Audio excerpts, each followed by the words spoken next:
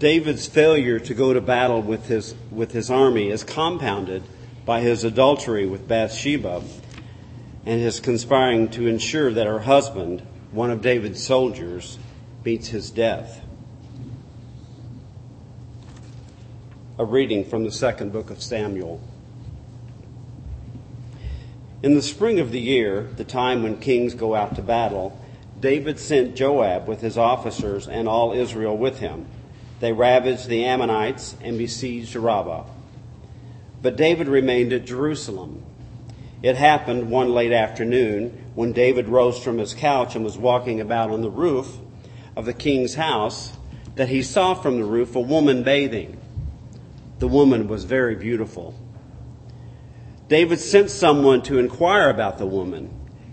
It was reported, "This is Bathsheba, daughter of Eliam, the wife of Uriah the Hittite." So David sent messengers to get her, and she came to him, and he lay with her. Now she was purifying herself after her period. Then she returned to her house. The woman conceived, and she sent and told David, "I am pregnant." So David sent word to Joab, "Send me Uriah the Hittite." And Joab sent Uriah to David. When Uriah came to him, David asked how Joab and the people fared and how the war was going. Then David said to Uriah, "Go down to your house and wash your feet." Uriah went out of the king's house, and there followed him a present from the king. But Uriah slept at the entrance of the king's house with all the servants of his lord, and did not go down to his house. When they told David, Uriah did not go down to his house, David said to Uriah, "You have just come from a journey. Why did you not go down to your house?" Uriah said to David, "The ark and Israel and Judah remain in booths, and my lord Joab and the servants of my lord are camping in the open field. Shall I then go to my house to eat and to drink and to lie with my wife? As you live and as your soul lives, I will not do such a thing." Then David said to Uriah, "Remain here today and also tomorrow, and tomorrow I will send you back." So Uriah remained in Jerusalem that day. On the next day, David invited him to eat and drink in his presence and made him drunk. And in the evening, he went out to lie on his couch with the servants of his lord, but he did not go down to his house. In the morning, David wrote a letter to Joab and sent it by the hand of Uriah. In the letter he wrote, "Set Uriah in the front of the hardest fighting, and then draw back from him, so that he may be struck down and die." Hear what the Spirit is saying to God's people. Please stand and join us in singing Psalm 14, found on page 4 in your worship booklet.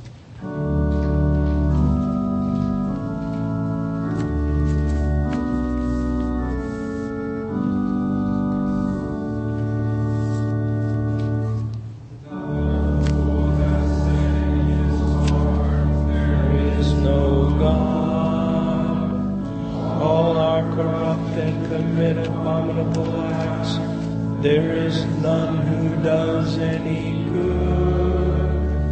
The Lord looks down from heaven upon us all to see if there is any who is wise, if there is one who seeks after God. Everyone has proved faithless, all alike have turned back. There is none who does good, no, not one.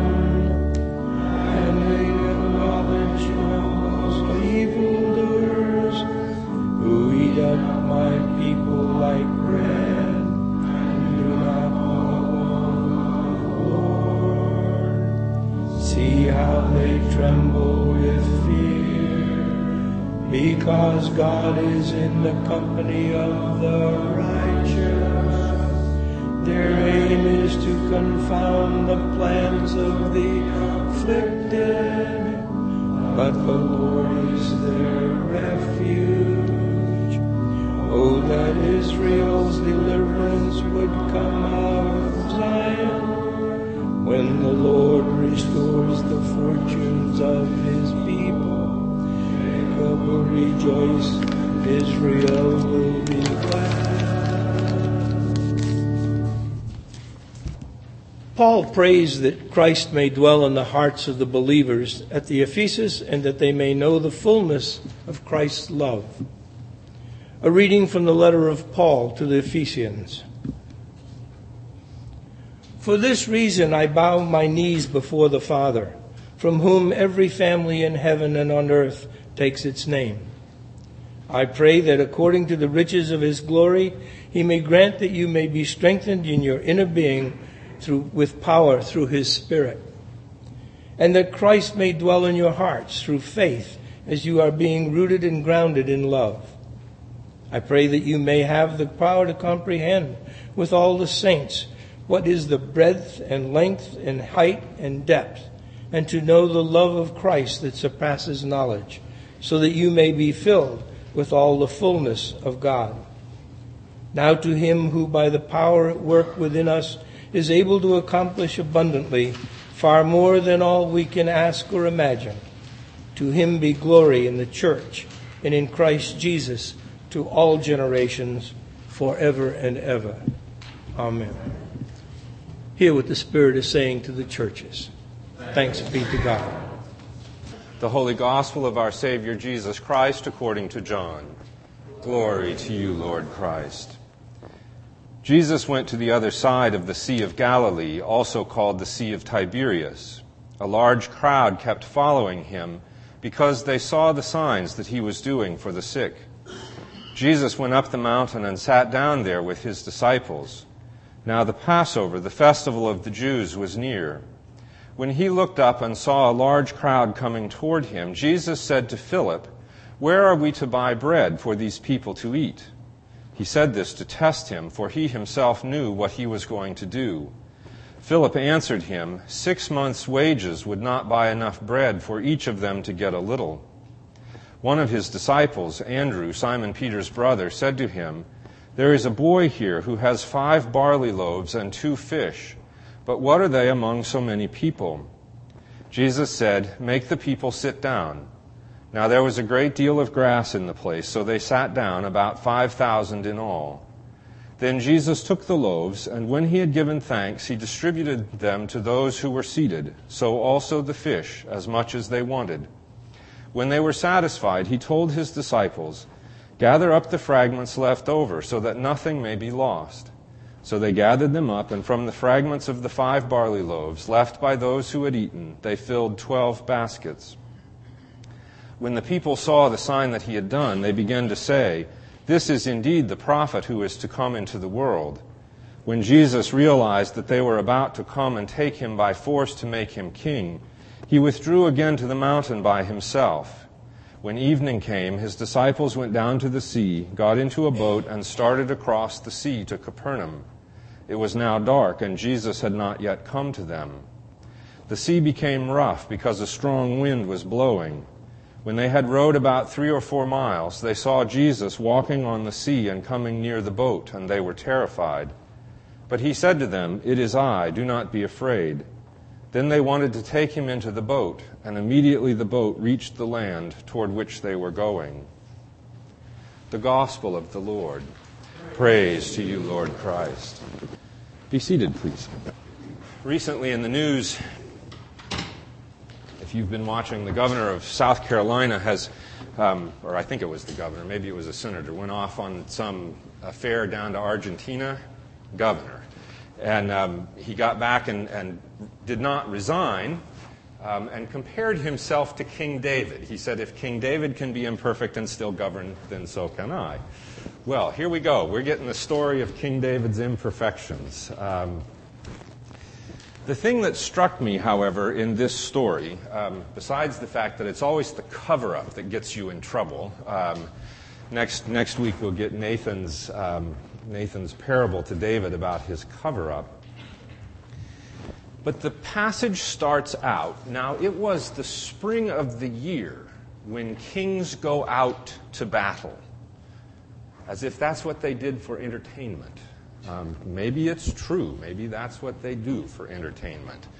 David, however, does not go out and sees Bathsheba on the roof, and you sort of know how the story goes. Bathsheba is married to Uriah the Hittite. The Hittites were one of those foreign peoples that God had told the Israelites to destroy or to keep themselves separate from. Uriah comes home from battle and behaves honorably. He's a soldier. He's not supposed to go home, and so he doesn't, not even when he's drunk, not even when the king has got him drunk. He behaves more honorably than David the king. That's the point of the story, that the Hittite behaves more honorably, way more honorably than the king.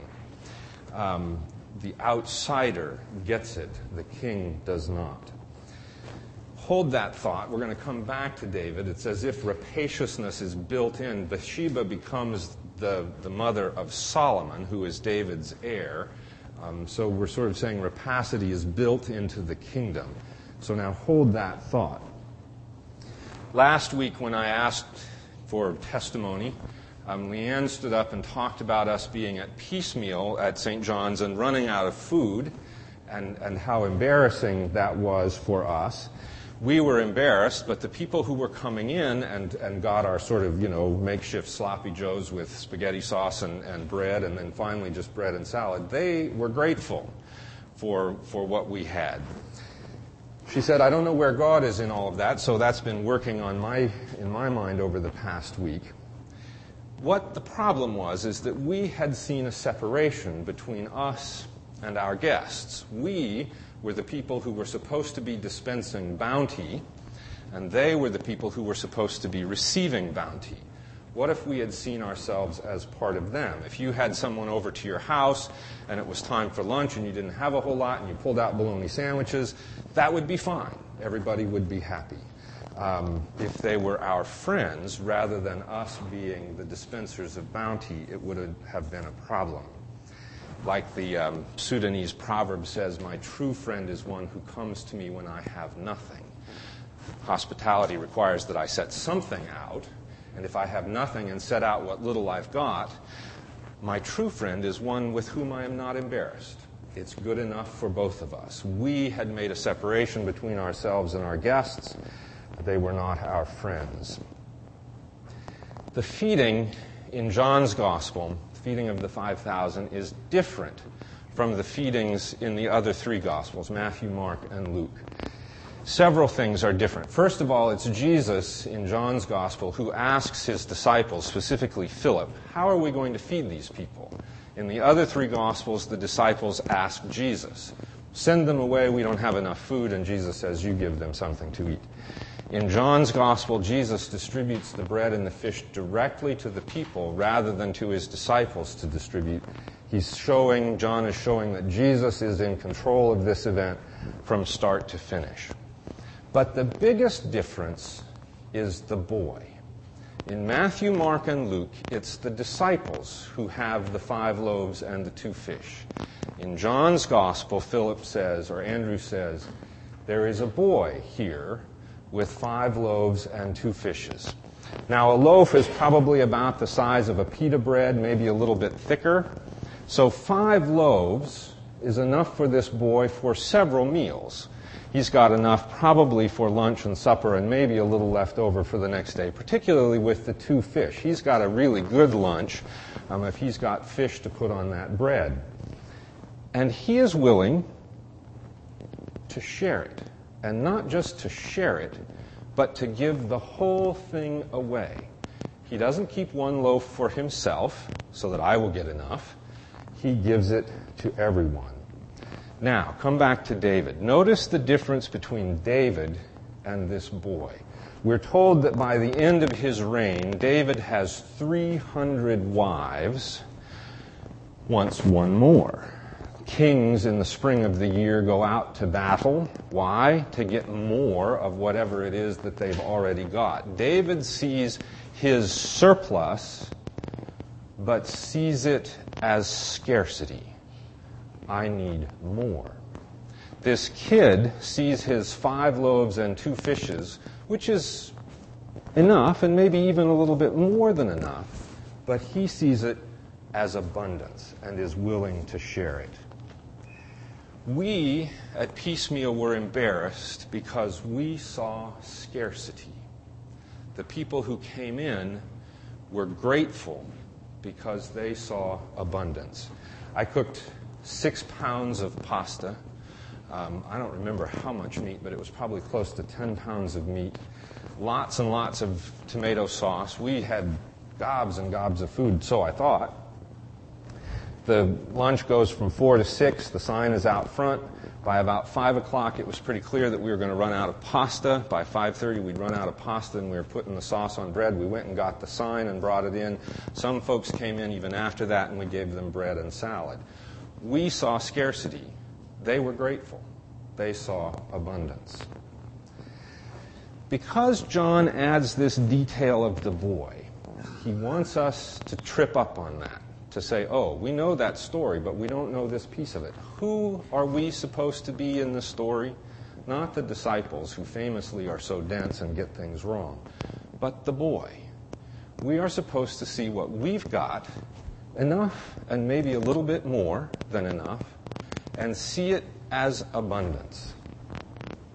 If you've taken a look out the back door at our garden, you see abundance. We've collected already over $100 in donations for that produce for Feed My People, and taken at least 30 pounds to Feed My People, and we will have more once the tomatoes start getting ripe. See it as abundance. We tend to see scarcity. We look at the church budget and say, oh, we don't have enough. What are we going to do? If we were like the lad, we would say, you know, it's enough and probably even more than enough. We've got what we need. We worry about folks who aren't making it through this economic crisis. If we looked at what we've got and said, you know, it's more than enough. And what does the boy do? He gives it all away.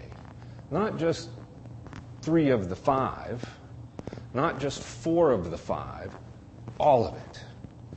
And when it's all over, there are 12 baskets left over, more than enough for him and everyone else to have extra. Kings always want more. The boy has enough and a little bit extra and says, wow, look at what I've got. Kings look at abundance and see scarcity. The boy looks at sufficiency and sees abundance. Where is the kingdom? It's with the boy, not with the king. No wonder when the people come to take Jesus away by force to make him king, he says, nope, not doing it. That's not the point. The point is not that you've all eaten. The point is that we worked together and did it. We had enough and saw abundance. Amen.